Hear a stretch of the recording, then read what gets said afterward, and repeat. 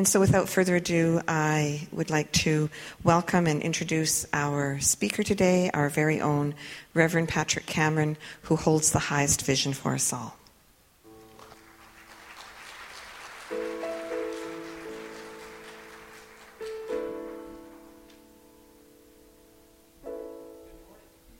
I'll try that again. Good morning.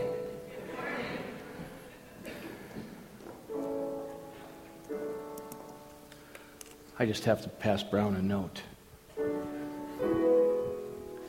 Perfect. All right. So if you'd like to join me in a song and a prayer, and some like to stand while we do that, please feel free to stand if you so choose.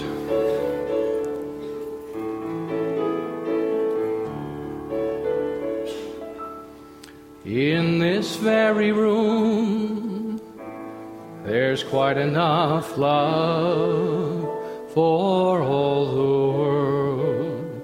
And in this very room, there's quite enough joy for all the world. And there's quite enough love and quite enough power to walk through our every fear. For Spirit, one Spirit, is in this very room, in this very room, in this very room. Know with me, one life, God's life, perfect life, my life now and always. And in that declaration, I know that I am shifted and changed. I elevate my frequency of vibration and I tune into that infinite conversation. And so I know that God is everywhere in general, but nowhere in particular, until we step into that intimate relationship. And I give thanks for that. I know that the right and perfect things continue to express themselves in and through and as each and every one of us this day. I'm grateful beforehand for the beautiful, beautiful opportunities that continue to show up in my life and your life as we stand in beautiful concert and harmony with that life force. For this I give thanks, releasing these words in gratitude and appreciation and in the faith and knowing that every good thing is on its way here and now and here now.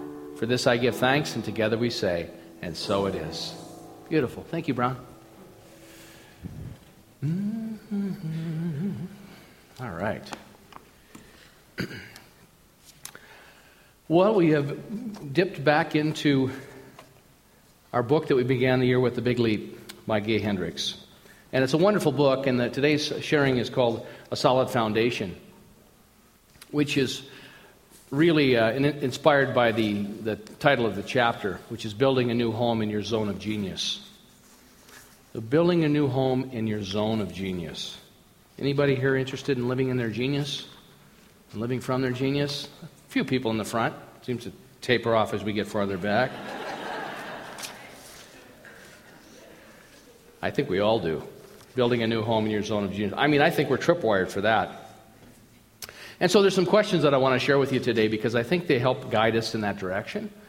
And what we do here is it's spiritual practice. It's tools to help and bring those tools into our lives. And it takes time. And it takes the discipline also to incorporate them. I came to the Toastmasters competition here yesterday, and our own Tamara Godet won the speech competition for the humorous speech, and I know that it was announced by Reverend Connie.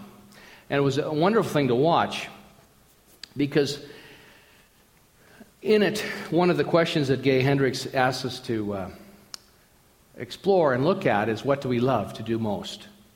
And it was obvious watching Tamara get up and do her speech that she was in her genius zone and the love and the energy that she shared. So it was an energetic, it was a consciousness. It wasn't just the words in the presentation, which were also very good, but it was that joy and that conveyance of that joy.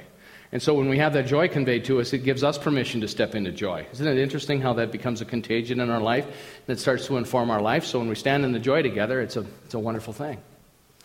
So the first question that Gay asks at the beginning of this chapter, Building a New Home in Your Zone of Genius, is, what is my genius? What is my genius? And that's a great question. What is our genius? Because it sounds like a great idea. And a lot of times we get trapped in the zone of complacency, or we get trapped in the zone of excellence. Because excellence is a zone. And a lot of people operate from excellence. And most people want us to stay in excellence because we're comfortable. Knowing who you are, that's how we know one another. So why would we want to move out of the zone of excellence into the zone of genius when excellence is a wonderful place to be? And it is a good place to be. But there's always more to know, and there's always more to express. And that's the infinite. That's what Dr. Holmes talked about, divine discontent. So what is my genius is the first question at the beginning of this chapter. And number two, then, how can I bring forth my genius in ways that serve others and myself at the same time? How can I bring forth my genius in ways that serve others and myself at the same time? Which is, another wonderful question to ask and work with, because if our good in any way, shape, or form takes away from another, it's not our good. There's no private good, as Dr. Holmes used to say. So one of the things he invites us to do at the beginning of this is to work with the phrase, I commit to living in my zone of genius now and forever. I commit to living in my zone of genius now and forever. I commit to living in my zone of genius now and forever. And once we start to speak those words, things will start to happen for us. Our word is the way we activate and impress upon this infinite law a new idea. And as we work with the idea and it becomes more and more real to us, it will start to inform us. And the whole environment will start to inform us. But it's a practice. My wife Laura and I were talking the other day about the multiplication tables. And it took me 3 years in grammar school to learn the multiplication tables because I refused. I wasn't going to learn them. And then I learned them and I thought, well, this is pretty easy.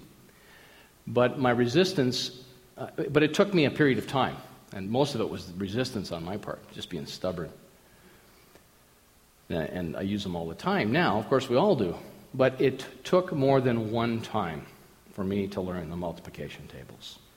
It's probably going to take us more than one time of asking ourselves, what is my genius? How can I bring forth my genius in ways that serve others and myself at the same time? And the commitment to living in my zone of genius now and forever. Emma Curtis Hopkins was the teacher of teachers, and Emma had 4 steps in her practice. She said, whenever we're in a situation, and our life is really a laboratory. If we look at our lives and see how it's working, it informs us. Are we living in joy? Are we living in freedom? Are we living in our genius? Because sometimes we can hop into our genius, as Gay Hendricks said. We'll hop into it and then we'll hop out. Because it's foreign to us. He was writing, and his granddaughters were there, playing with a friend in the book, in this chapter. And one of the granddaughters said to him, Grandpa, what are you writing about? And he said, well, I'm writing about the ULP, which is the upper limit problem. And so he said, well, I'm writing about the ULP because the little girls have been exposed to the ideas and been nurtured in this environment of possibility.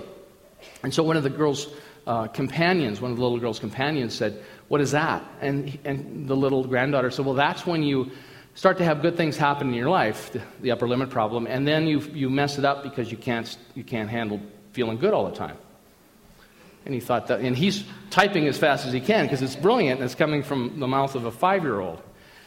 And she said, like when we go to school and Johnny Salazar kicks the soccer ball over the fence after we've been playing and having fun for a while?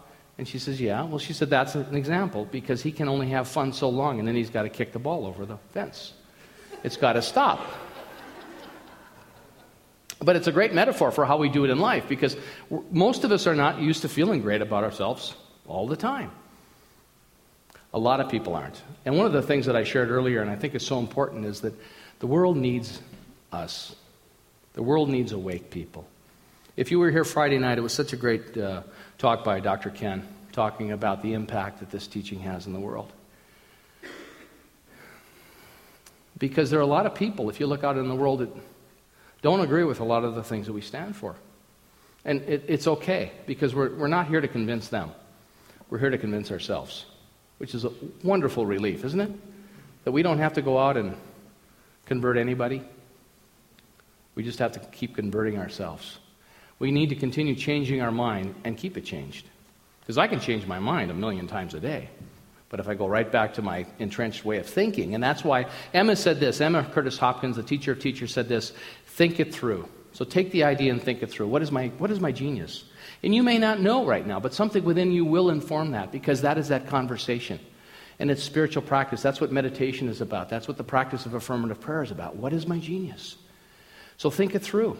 And think it through. And every day think it through. This is practice, just like the multiplication tables, just like anything that you've learned in your life. Think it through. Number 2, write it down. We're doing that right now in the Prosperity Plus. We're writing our vision statement about our lives. And last week, it wasn't about what you think you want. It's about what you love. What do you love? What brings you to life? And that's something we can work with. What do you love? That's unique unto you and unique unto me. So think it through, write it down. Use your word. Use your word. I commit to living in my zone of genius now and forever. I commit to living in my zone of genius now and forever. And number 4 is to take the action. Take the action. What does it take? Dr. Holmes said it. He said, realization without application is hallucination. It is. You can have the idea, you can have the awareness, but if you don't act upon it, it's just another dream you're having. There was a man that was sitting in his backyard one day, and this dog walks in, comes in through the back hedge, and he walks over, and the man pets him and says hi, and this goes on for a few days, and he seems to be a really friendly dog, but he doesn't have a tag on, but he has a collar on. And so after this goes on for a few days, and he greets the dog every afternoon, just after lunch, the dog starts to want to follow him into the house. So the man lets the dog into the house, and the dog goes down the hallway, and he does how dogs do. They'll circle before they lay down. It's instinctive. And the dog will lie down, and he takes about a 2-hour nap. And so then the dog, when he's done with his nap, he'd get up and he'd let the guy know he wants to go out. So this goes on for about 2 weeks, and the guy says, I probably should contact the owner and let him know this is happening. Might be worried about where their dog is for a few hours every afternoon. So he writes a note out, and on it he writes his name, and he says, I just want to let you know that if every day around 1:30 your dog comes over and takes a nap till about 3:30 or 4 o'clock. If you're wondering where he is, and so the dog comes back the next day, and he tapes it to the collar. He comes back the next day with another note on his collar. And the neighbor says, thank you very much for letting me know where our dog is in the afternoon. And I should probably let you know that he lives in a house with 6 children, and 2 of them are under the age of 3. So he's probably there catching up on his sleep. And if you wouldn't mind, I'd like to come with him tomorrow afternoon.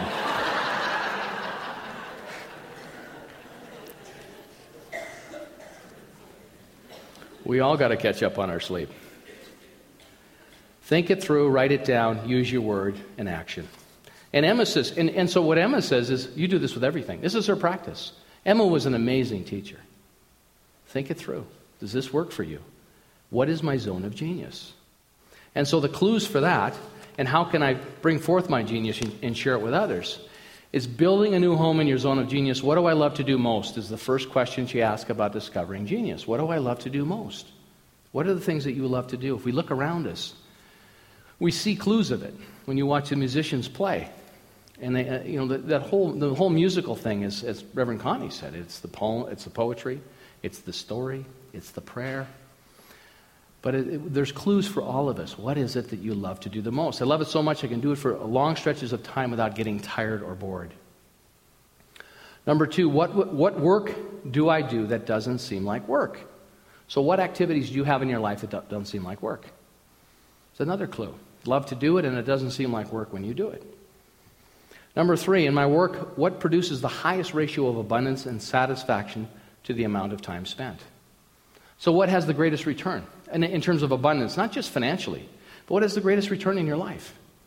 See, I'm an excellent carpenter. I can build anything. I built this stage that we're standing on.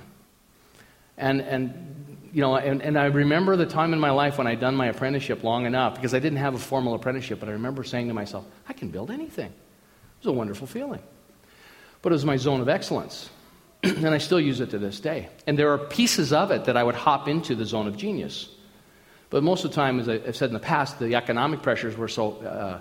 I didn't deal with them well, so it sort of kept me in complacency and that sense of pressure. So it was very difficult to step into your zone of genius when you feel that push. But for me, I can relate to that. It's one of my zones of excellence. And then number 4, what is my unique ability? So someone asked me after the first service, it's always great to hear what's informing people. One is, okay, I've got my genius, then isn't my genius and my unique ability one and the same?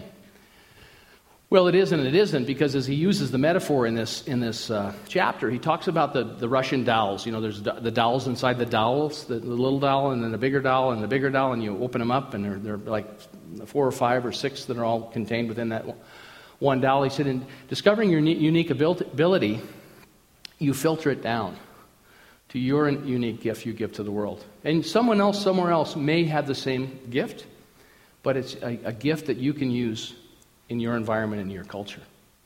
And so it's the filtering of it. So one is the idea of what is my genius, and the other is then fine-tuning it and filtering it down and down and down. So what do I most love to do? What work do I do that doesn't seem like work? In my work, what provides the highest ratio of abundance and satisfaction to the amount of time spent? And what is my unique ability? So they're great questions to work with. And Gay Hendricks says this: as you start to move into this, you're building a new home in your zone of genius. This is a new foundation. When you build, having been a builder and a carpenter most of my life, you've got to start with a level, square foundation. Have you ever seen the Leaning Tower of Pisa? I don't think they started on a very good foundation. That's just my guess. But that happens. If you've ever gone and looked at an older home anywhere in the world, including Edmonton, people say, oh, the foundation is shot.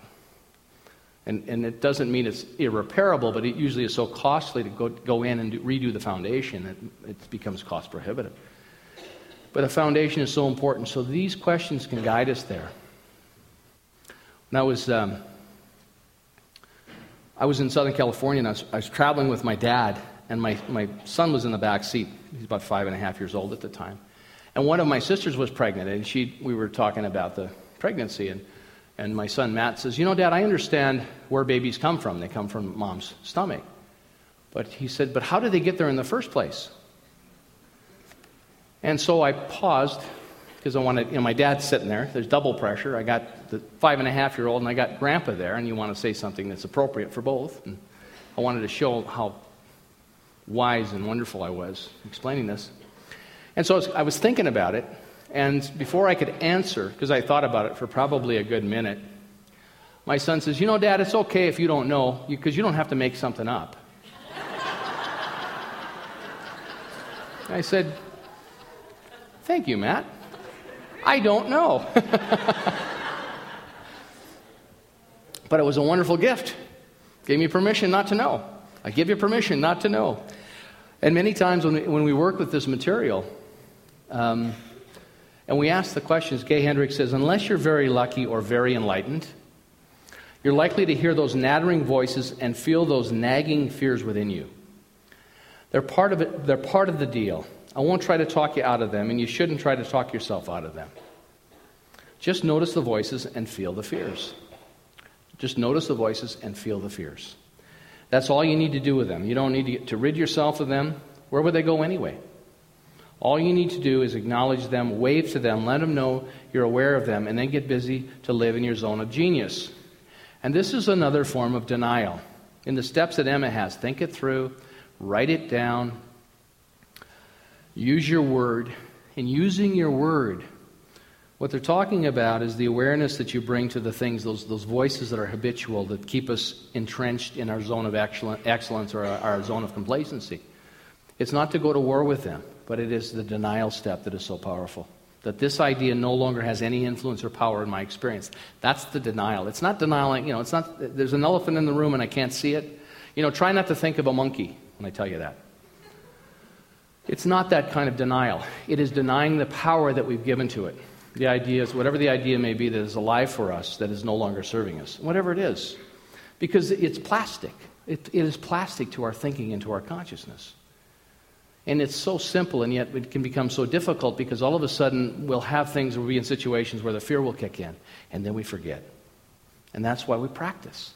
That's why we have spiritual practice. In this story, he talks about his friends. He went to a class reunion. He's a therapist and a counselor. And he said there were about 50 students that all came together and for the reunion. And he had said about half of them had gone into private practice and half had gone into academics, had become professors. And the academic guys were jealous of the guys that had gone to the private practice. There was a jealousy between the teachers and the therapists, because the teachers felt like the private practice guys had all the money. Well, the private practice guys were jealous of the teachers because they had all the time. So the guys in private practice wanted to develop books and videos and things and didn't have the time. And the professors were solid in what they were asked to do, had more time, but didn't have the resources. And he said out of 50 people in that group, about 5 of them were happy. About 5 of them were living in their zone of genius. About 10%. Isn't it interesting? He said, so what they did, a lot of them got their MBAs. They got their masters in their fields. So that was a hop. They would hop into their zone of genius. But they didn't live in their zone of genius. It's different to live from it 24/7. So education does not guarantee anything if we're not going to express it as our genius. And if it lines up for us, especially if it's not our dream, if it's somebody else's dream. I commit to living in my zone of genius now and forever. I commit to living in my zone of genius now and forever. My son Matt, one day, the one that gave me permission not to know, one day he came into the room and he was about 4, and he had one finger up one nostril, one finger up another nostril. I said, Matt, don't be picking your nose. He goes, I'm not picking my nose. I'm checking to see if it needs to be picked.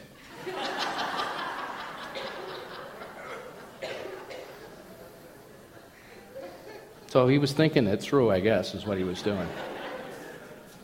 Think it through, write it down, use your word, and take the action. And what Emma recommends is to continually do that. We're doing this Prosperity Plus class right now, and it's a wonderful class because we're retraining ourselves, myself included, in some principles. And one of the tasks that we're asked to do, not only we're doing the vision statement, but every day for about 15 minutes is to clean something up, tidy something up, because the first rule of the universe is order. So yesterday I spent about a half an hour getting all my socks sorted and put together. I think I have enough socks to live the rest of my life once I got them all put together. Would you say I do, Laura? Yeah. Yeah, I got plenty. In fact, I may be giving some away for Christmas now that I know where they all are. But what it is a practice. So every day, I've spent about 15 minutes tidying something. And it's a practice, and it sends a message to ourselves. It always sends a message to the infinite that there's an order there now. Because if there's no order, if it's chaos in our thinking or there's chaos in our environment, it's very difficult for the blessings to show up. And the first law of the universe is order. There's simple practices within this course, but there's a collective agreement with the group, and there's practices. And to continue to use the practices in our lives, because it taps into a new energetic. It's a vibratory thing. That's what affirmative prayer is about. That's what forgiveness is about. Forgiveness just frees us energetically to lift ourselves up to a higher frequency of living, of joy, of possibility. I was watching Tamara do her speech yesterday, and it was just obvious. She just glowed. She stood up here. I don't know if you've ever seen her, but she's the young lady that usually sits on the center aisle there, and she's got the seeing eye dog. She lost her vision 11 years ago. She was not blind. She wasn't born blind. But she tells this amazing, hilarious, true story. It's just, what a gem. What an inspiration. I told her, she was at the first service, I said, what a joy to watch you up there. And it is contagious. And there's no reason why we can't live in that all the time. We don't have to kick the soccer ball over the wall because we can't handle too much good. You know, the feeling is that feeling we get as things are going along well, it's going to go sideways here any minute. We're going to crash and burn at any minute. I remember growing up with that mindset. And it's a self-fulfilling prophecy. So if that's still alive for you, and when it's still alive for me, to have the tools to say, I deny the energy to this, this is no longer true for me, up until now, whatever it is, whatever the words are, because I've made a new vow to myself. I've made a new commitment to live in my genius. Now and forever. Now and forever. And then see what starts to inform you. That declaration, you can't stay in that complacency, in that consciousness of criticism and complacency. But it's easy because many people are used to that. And it's okay. They can do that. We don't have to fix them. But we can have the conversation with ourselves and lift ourselves up. It is that revelation. You read anything by Ernest Holmes or any of the great mystics that came down through the ages. It's all there. It lifts us up. I got this on the internet. I got this letter from Carol Carnes today. Because you're living a great life blesses everyone. You're living a great life blesses everyone. And she says this, "Good morning and happy Global Oneness Day. Today is Global Oneness Day." And Carol's the senior spiritual director and senior minister in Calgary. In 1999, at our synthesis dialogues in India, we asked His Holiness the Dalai Lama what was the most important thing for humans to know at the turn of the century. And he replied, "The fact of our oneness." That is my message today and all days, really. The fact of our oneness. I share our vision and mission to awaken humanity to its spiritual magnificence, knowing this is the only way to an awakened world that works for everyone. The world needs you. The world needs us to wake up and stay awake and share our gifts. And when we find ourselves in the spiritual practices, when we find ourselves being pulled back down into the complacency and the criticism and the cynicism that is so popular, to realize this doesn't represent me anymore. It used to, or maybe it never did, which is wonderful. But that's the spiritual practice, to have the presence of mind to say, I'm not going there with you. I can't spin out with you. You know, I watch people go through this stuff here. And I know one of the things that I just cannot afford to do is spin out with someone when they're depressed or sad about something. And it doesn't mean I don't care. Dr. Ken had a great thing he said to me. He said, I've learned in ministry. We have a lot of parallels, and we're very close. He said, I've learned in ministry, and I've learned this lesson as well. He said, I can show up, and my goal can be to be likable and nice, or my goal can be to be kind and loving. If you're looking to be likable and nice, you're probably going to spin out emotionally with folks. But if you show up to be kind and loving, kind is about telling the truth and telling it with compassion and love. And it's about an energetic, it's about lifting yourself up. The love is really the love of the Sacred Heart, as Ken would call it. And we had a wonderful discussion for a few hours about it. I can show up likable and nice, or kind and loving. And my experience with that has been is that we get clarity about who we are and whose we are, and we start to tap into what our genius is, and then we hold the high vision, because that's what Emma says. Emma Curtis Hopkins, she said, these 4 practices will keep you holding the high watch. What is your vision and what do you stand for, and letting that continue to pull you forward? What is it? What is it? What is your genius? And how may you share it to benefit yourself and others? Think it through. Write it down. Speak your word and take the action. And this is a wonderful, wonderful community and tradition to be part of. It's ancient wisdom. So it is.